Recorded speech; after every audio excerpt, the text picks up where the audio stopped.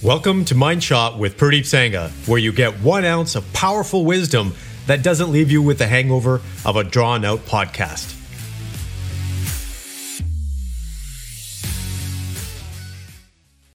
Good morning, complete men. Wow, today's going to be an interesting topic, maybe even a little bit of a heated topic.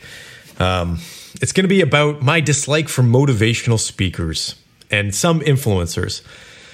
Now, influencers and motivational speakers are big in North America. They're somewhat big in other areas. They're big in Australia, for example. Not so big in Asia, but you know what? It's the biggest in North America. And a lot of people are making a lot of money. And a lot of people are spending a lot of money. I've talked to countless business owners, entrepreneurs, that have talked about how they've taken programs from other people and they haven't gotten results. And ultimately, that's why they end up coming to us, is because we have a results-based system that we use. And typically, people have gone to 4 or 5 other advisors or bought other programs that they fail to really get the results with. And I don't blame them, because we've become a society where social media is very simple to access and be influenced by, and digital marketing and all these different aspects. So let's just put that aside. Here's what I want you to know, is that before you buy anything from a motivational speaker, ensure that there's actually some substance behind it, because based on our formula of studying people for the last 2 decades in terms of what leads to success, motivation is one of the most important elements, but it's not the only element. Yes, you have to have motivation, but motivation is short-term, actually, when you take a look at it. There's other things like discipline and having a systematic approach, making decisions effectively, your ability to innovate. They're actually just as important, if not more important, than motivation. So just because someone's on stage, gives you a great speech, and you get pumped up, doesn't mean that you're actually going to be successful. In fact, a lot of people that I know that go to these types of events actually end up going backwards, because then they get deflated when they're not seeing the results that they thought they would get. So just be wary of that. It's important.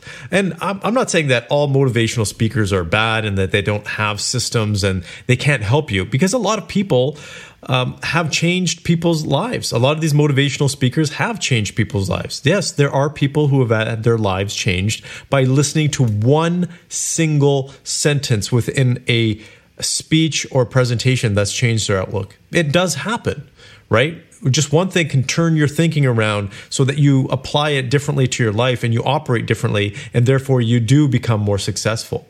But the chances of that are somewhat slim, because a systematic approach is what ultimately leads to results. And again, I'm not bashing these people. I don't want to name names, but there's, people, for example, I will say someone who is good in the industry, someone like Tony Robbins. When I first started out, he was the biggest name on the block. So I wanted to know what his system was. I actually spent a year learning from him directly. And it's probably one of the best experiences that I've had, and I took my wife along as well. We did it together.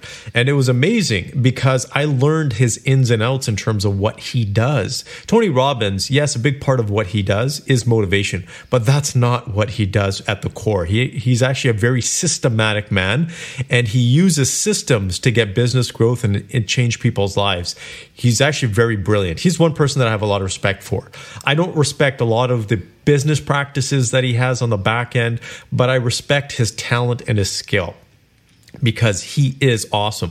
Why do you think organizations like the Golden State Warriors, for example, MMA fighters, all these top players, Serena Williams, all these top players have hired him to be their, personal coach, is because he's got systems. But again, coming back to the core element to this is, don't be fooled by most motivators out there. They're going to take your money and you're going to end up probably in the same situation, or if not worse. So here's your mind shot for today. You need to look for 2 things. I'm not saying don't go buy their courses, don't go attend these events, go for it. But look for 2 things in particular. Do they have a system? That's one. That should be on your checklist, right? If they don't have a system, don't do it. You're wasting your money. The second is it a cookie cutter system? Meaning that is is it just one size fits all? Like everybody going there is getting the same approach? Because that doesn't work. There has to be some level of customization. We used to do a broad coaching program, for example, for our client base. We cut that back because it didn't work. And that's why our coaching programs are a lot more personalized to individuals, because that's where the magic happens. So again, to summarize your mind shot for today, if you're going to any motivational event or course or whatever training, take a look at these two things. Is there a system involved? And is the system personalized and not just cookie cutter? I hope this helps, and I wish you the very best. Take care. Thank you for listening. And if you got value from this episode, please go to your favorite podcast platform and leave a review. Thank you, and have a great day.